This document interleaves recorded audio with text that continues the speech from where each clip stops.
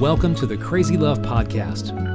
In a hyper-individualistic society, it's easy to find answers in isolation and develop definitions for scriptural truths on our own. But have you ever thought about how you know what you know and whether it's correct? In this week's episode, Francis Chan reminds us of humility in the church and how submission to authority is vital for unity in the body of Christ. We pray that this message will help you find encouragement and a deeper understanding of your place in the local church. And stay tuned after today's teaching for an update from Francis on the 100 Cities Training, a new initiative from Crazy Love, YWAM Kona, Antioch Movement, and Upper Room to train and equip young leaders to plant churches in the 100 most unreached cities in the U.S. We're currently accepting applications now through September 3rd for the fall cohort, so we encourage you to go to 100cities.org for more information. That's HUNDRED cities.org.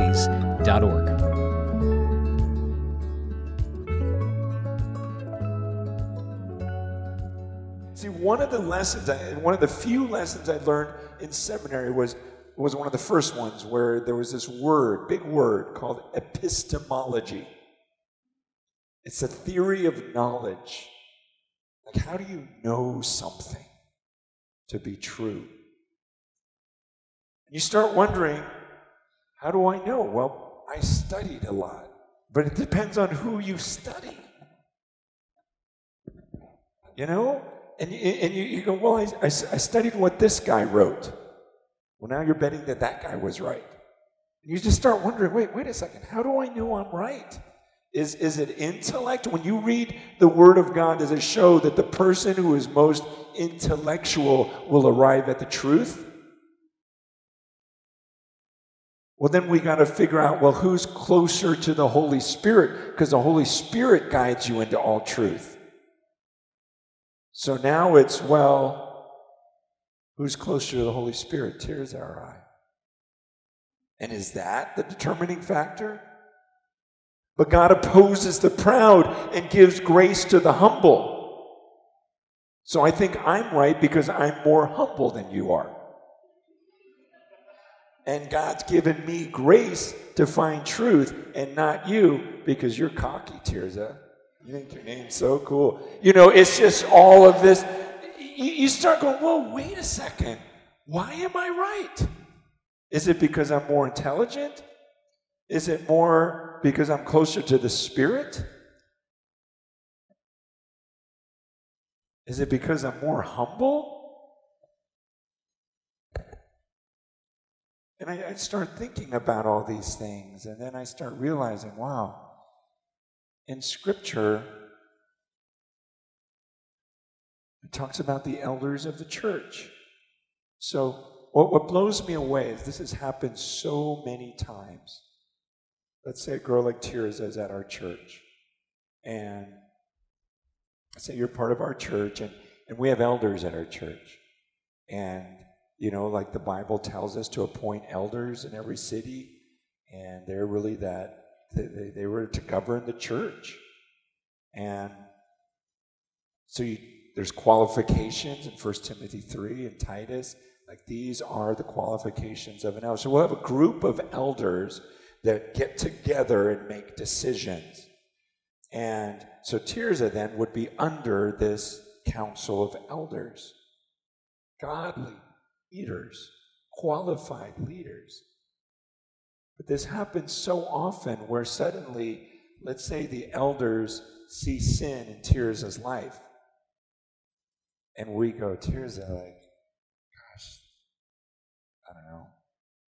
You know, you're working at Chick-fil-A and you take money from the register every day and you pretend you sold them nuggets. You really didn't, and you just pocketed it. Whatever, okay. But what we're going, that's clearly sin. So often, we see people like that go, you guys are wrong.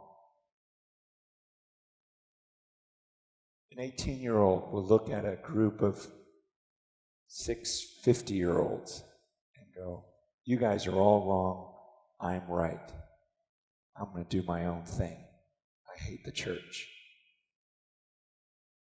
Like, we value our own opinion. And I go, gosh, that is so crazy, because if the elders together said that I was wrong, I would really listen to that. Because I know these guys, I know their lives, and they're all in agreement that I'm the one that's weird. I'm the one that's in sin. But meanwhile, we have teenagers that would look at that group of guys and go, you're all wrong, I'm right. And you never stop to think, why do you think you're right? Because you think you are? Why do you think you are? You're more intelligent, more life experience? See, I've come to this point in life now where I don't trust myself in an office by myself with a computer to study the Word of God and come up with truth in isolation. I used to. But now if I read the scriptures and I come up with something that I think is true, I run it by those elders. Because I feel safer with a group together of older leaders. But now, once we as elders agree on something, I encourage them to look at church history. I go, because we are one group of guys in the year 2022. What did people believe for the last 2,000 years? What did people believe during those first 1,000 years before the church split? Before there were two churches? When the church was one, what did they believe? We believe in one God, the Father Almighty, maker of heaven and earth, and of all things visible and invisible. We believe in one Lord, Jesus Christ, the only begotten Son of God. And now we start to study because we go, wow, number one, I don't just believe whatever I think and whatever I study and figured out in my office.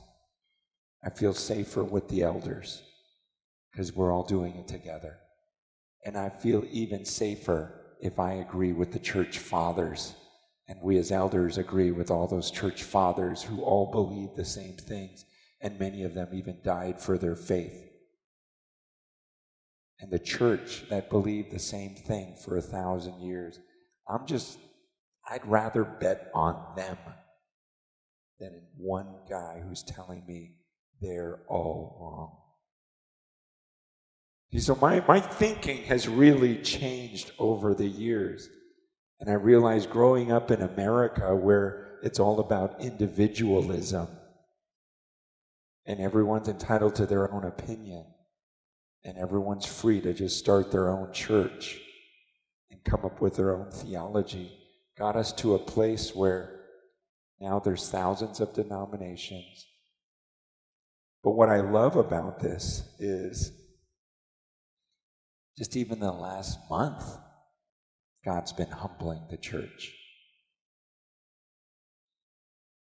And while there's so many things that I feel are getting so screwy in the world, and that's why the Bible says don't conform to the pattern of this world, but be transformed, by the renewing of your mind.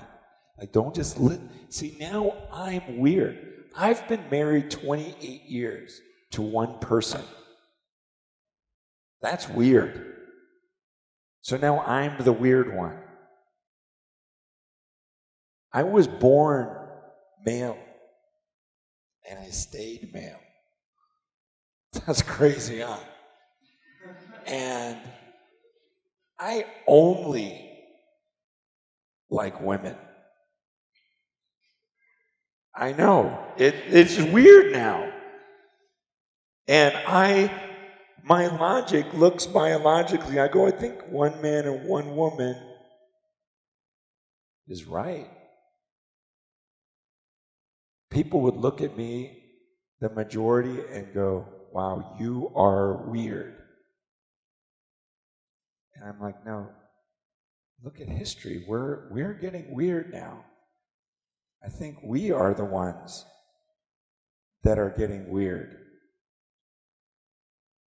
But we don't see it.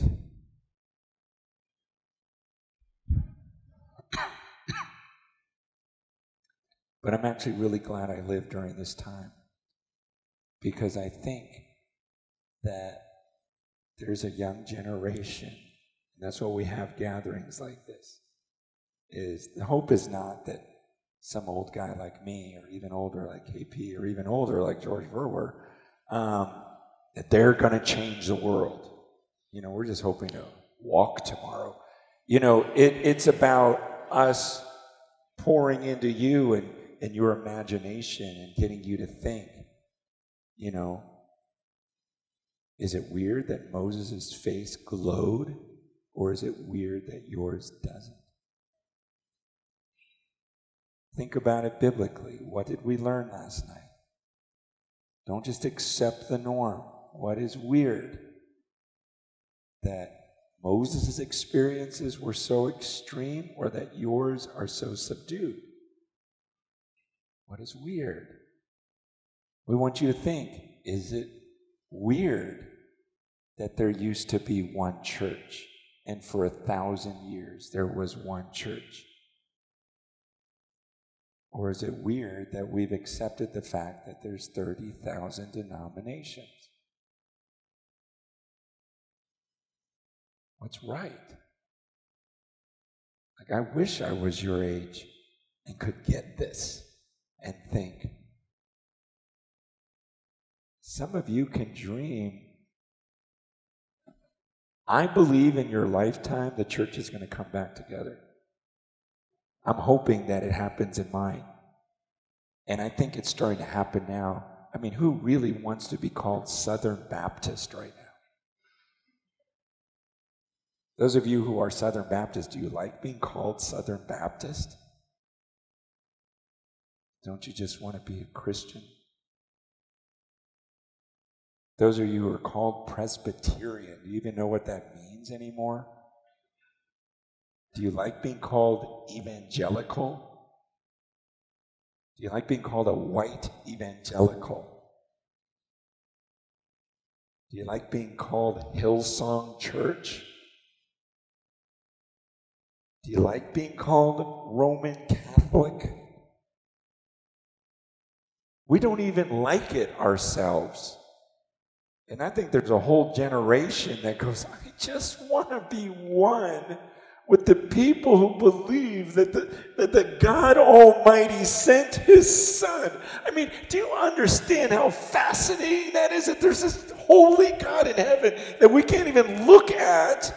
And He so loved human beings that He had His Son take the form of a man and die on a cross, paying for all of my sins. And then He rose from the grave and ascended into heaven, far above all rule, authority, and power and dominion, and above every name that is named, not only in this age, but in the age to come. And I just want to fall at His feet and go, I want you as my King. And I want to fall on my face with other people. Did I say fall on my feet?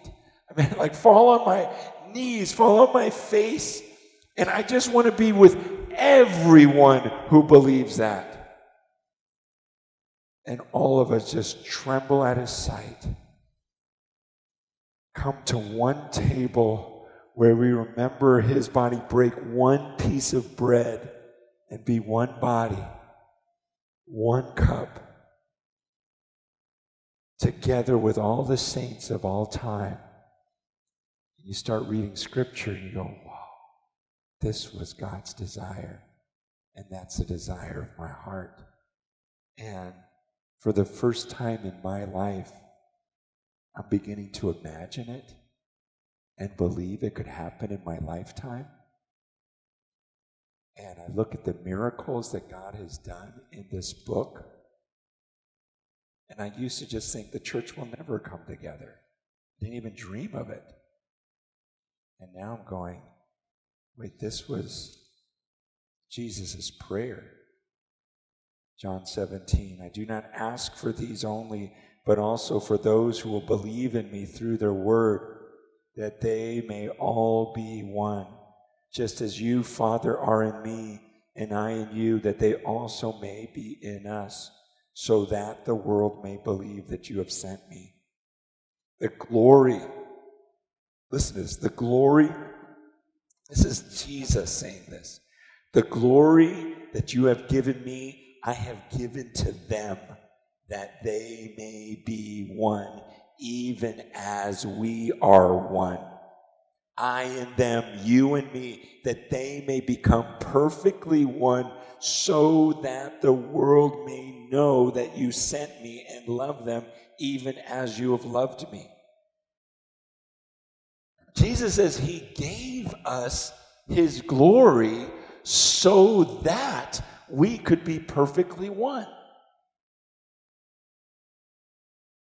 So that a 55-year-old grandpa and 18-year-old Tirza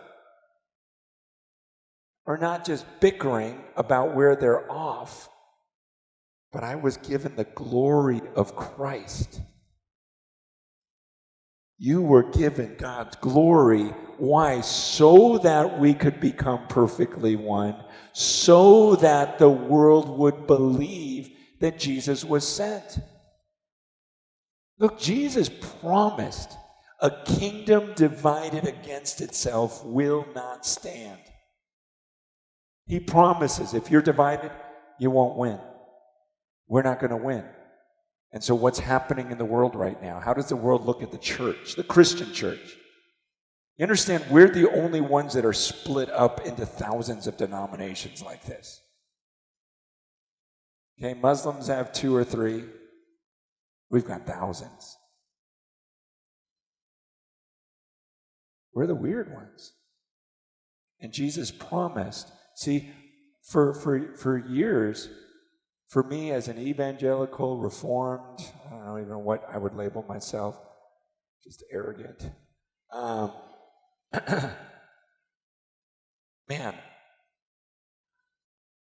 I just needed to repent of this division and just assuming that it was going to be divided. And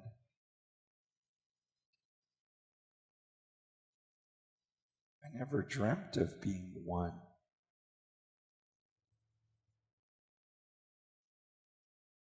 But I do now. And I'm hoping you guys do too.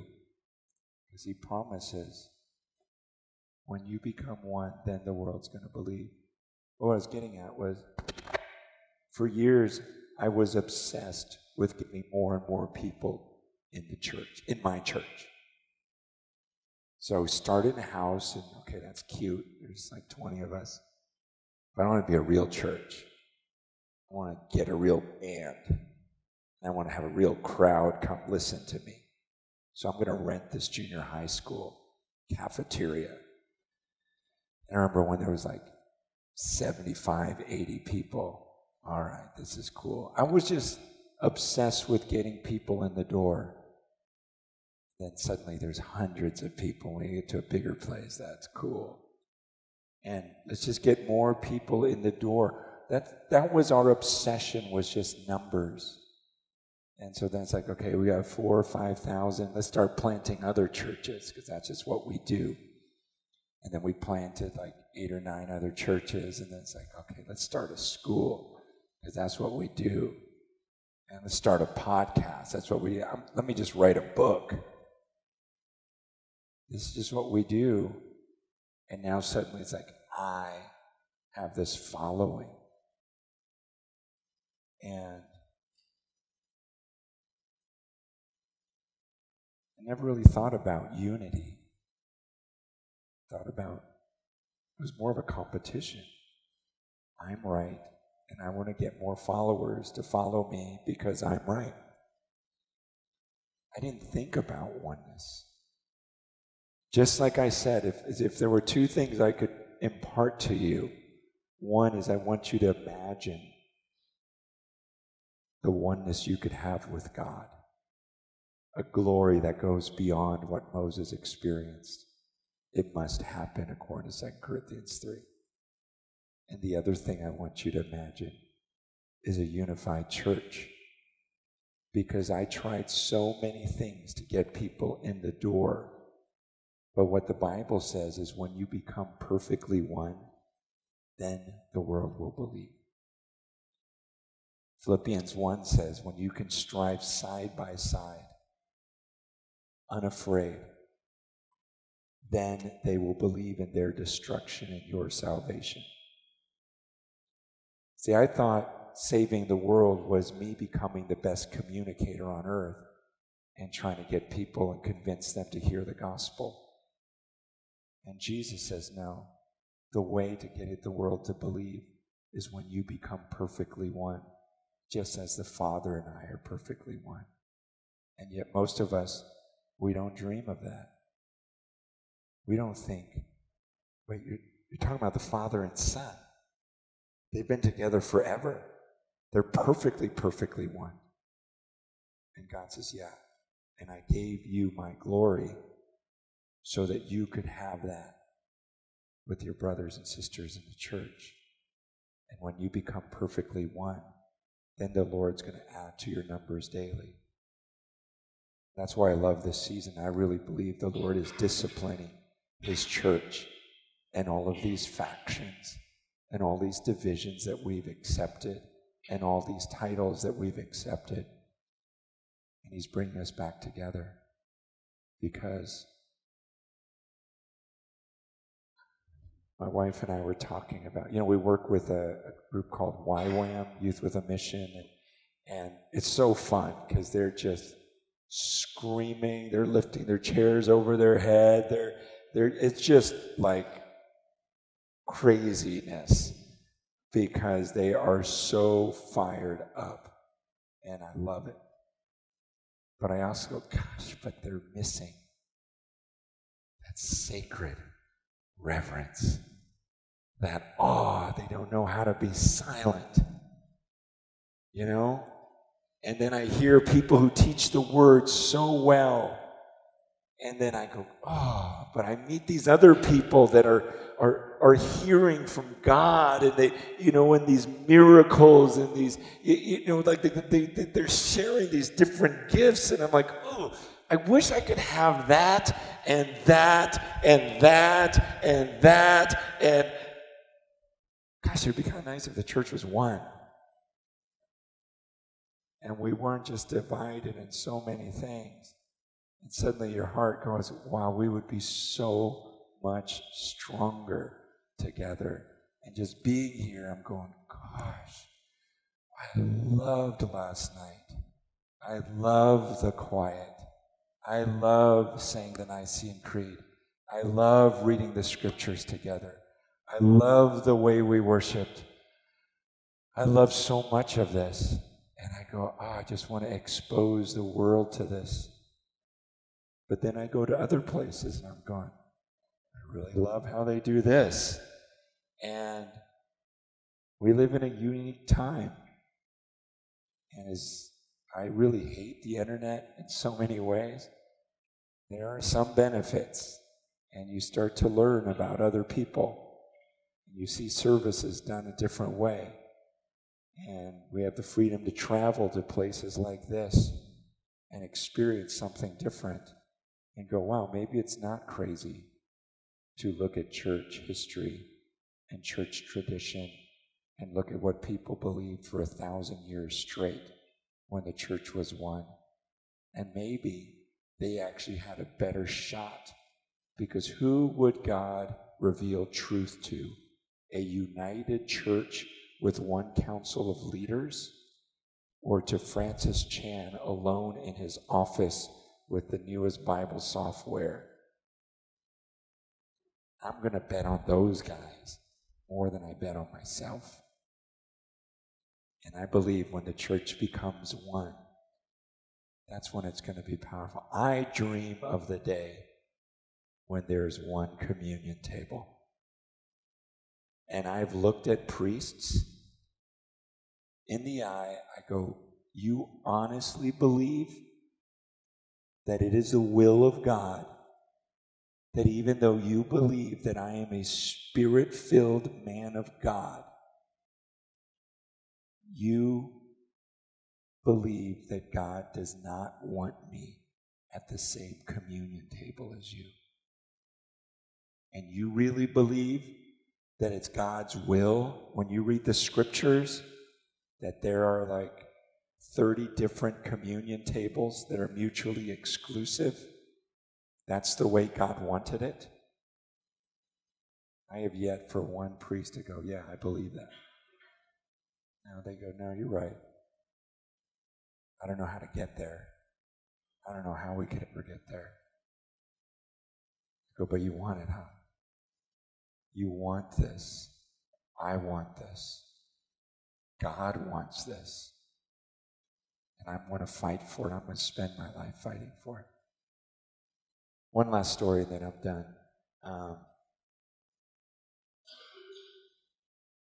I wish I could stay longer. I have to go to Europe tomorrow. And it's actually cool because I'm doing a conference. And for the first time, it's like all the denominational leaders of Norway are supporting the young people going to this one gathering, and even the Roman Catholics. And I've never been to something like this, and to teach at something like this, I'm going, wow, this might be the start of what I'm dreaming of.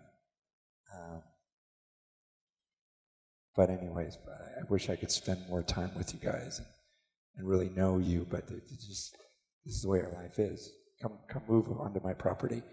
And here's a story. Okay, my oldest son Zeke, when he was playing Little League, he was in this game. He was like 10 years old, I think, and it was his first or second time ever playing baseball. And he was actually pretty good, and it was 12-12. And his buddy hits a single and gets to first base. And now my heart is pumping because my son is up to bat. And I'm looking at him at 10 years old. I'm like, you could become a man today, okay? Your buddy Malachi is on first base. You hit this, you win the game. Malachi is the fastest kid on the team. You just get the ball out of the infield and he will get to home base. That's all you got to do. And you're the hero. You know, like I'm just giving him this pep talk, like this is going to be awesome. My son is going to win the game. Well, while I'm giving him this pep talk, people are arguing about whether Malachi is safe on first base. And pretty soon people on the stands are screaming at each other. At a 10-year-old game, F-bombs are being dropped everywhere. F you, F you. They're just, and then the dads start calling each other out to fight. And I'm just like, deer in the headlights. I didn't know what to do. Because I'm thinking, well, they don't know who I am. I can't go up, hey, I'm Francis Chan. You know, I'm just at a baseball game. You know, this is a secular game. You know, just... They start fist fighting. Parents. The ambulance had to take away one of the dads. The police are there. A guy's leg is broken. Kids are crying. It was so embarrassing. And then they were just going to cancel the league because we only had so many teams, and they're like, we don't know what to do. No one wants to. And so I looked at the director. I'm like, look, just kick out whoever you need to kick out. And then give me the worst player from every team, and I'll make a new team, you know. And so that's what we did. I had a blast coaching. But that day, I went to bed going, because you just feel sick. because you see all these kids crying because their dads are getting beat up, and all of this. It was just horrible. This is not the way you want to. But I keep reliving that moment because I'm thinking, well, what could I have done? And then I thought, wait a second. Now I am convinced I could have stopped it. I could have, if I wanted it bad enough. I mean, what if I ran out to the pitcher's mound and just started rolling around the dirt, throwing it on my face, going, ah, ah, ah. Everyone would have stared at me, right? And I would have distracted everyone, and then I could have said, you guys, they are 9 years old. Everyone, can we just stop? They're 9. They would have listened to me. I could have got their attention. I could have stopped the fight. But I didn't want to make a fool of myself. I didn't want it bad enough. And so when I look at the church today, I go, I don't know. I'm just going to scream. I'm just going to make some noise. I don't know. It's not like I can call the Pope and say, hey, what do you think if you took communion with this guy? Yeah, I mean, but I'm going to scream. I'm going to make whatever noise I can. I'm going to appeal to people like you that have your whole life in front of you and go, you know God wants one church. There's no way you can read this book and tell me otherwise. You know it. And so I'm just using my voice and getting it into your heads that it doesn't have to be this way. The church is weird right now. We are weird and we can't accept it. Don't tolerate it because God is not happy with it. He wants his bride to become perfectly one, and it can happen in our lifetimes. And when we do that, he says, then the world's going to believe. Don't be an individual. You were saved to be a part of the body. Don't be a hand that looks at the eye and go, you're weird. All you do is see things. No, it's like, no, the body has to come together for us to function properly. And the Spirit gives us that desire. And the Spirit is grieved at the divisions in the church. But this is that generation that could change it. But it starts with us being humble and not thinking we know it all and everyone else is weird and everyone else is wrong. It means coming under church leadership, coming under church history, and going, wow, God, could we get it back to what I read about in the scriptures, where no one claimed that any of their possessions was their own. Everyone was just caring for one another, and there were no needs in the church. And could we get back to one table? So, Father, I ask, would you mysteriously put that desire in all of our hearts through your Spirit? Would you give us faith that the church could be one again? Would you humble us? Help us to trust your word that a kingdom divided itself against itself will not stand. And yet when we are perfectly one, as you and your Son are one, then the world will believe that Jesus was sent. So, Father, would you put that desire in each of these young people's hearts, that they would scream, make fools of themselves, do whatever it takes to stop the fighting in the church, that we could one day be at one table again, here on earth as it is in heaven. In Jesus' name we pray.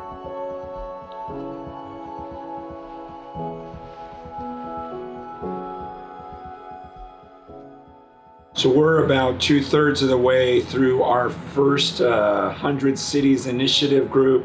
The first cohort has just been loving it. And I think what's been surprising is the depth of relationship that many of them have never experienced in a church setting. So it gets us excited for them to experience this so they can go out and replicate that.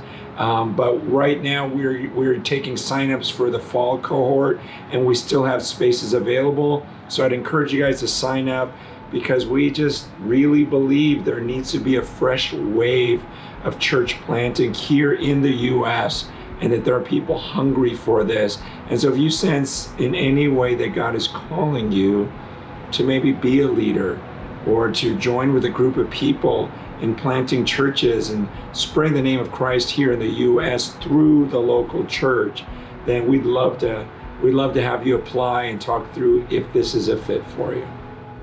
For more information or to apply, visit 100cities.org. That's HUNDRED cities.org. Thank you for listening to the Crazy Love Podcast. Join us next week for a new episode. But until then, for more resources from Crazy Love Ministries or to support the work of Crazy Love, please visit our website at crazylove.org.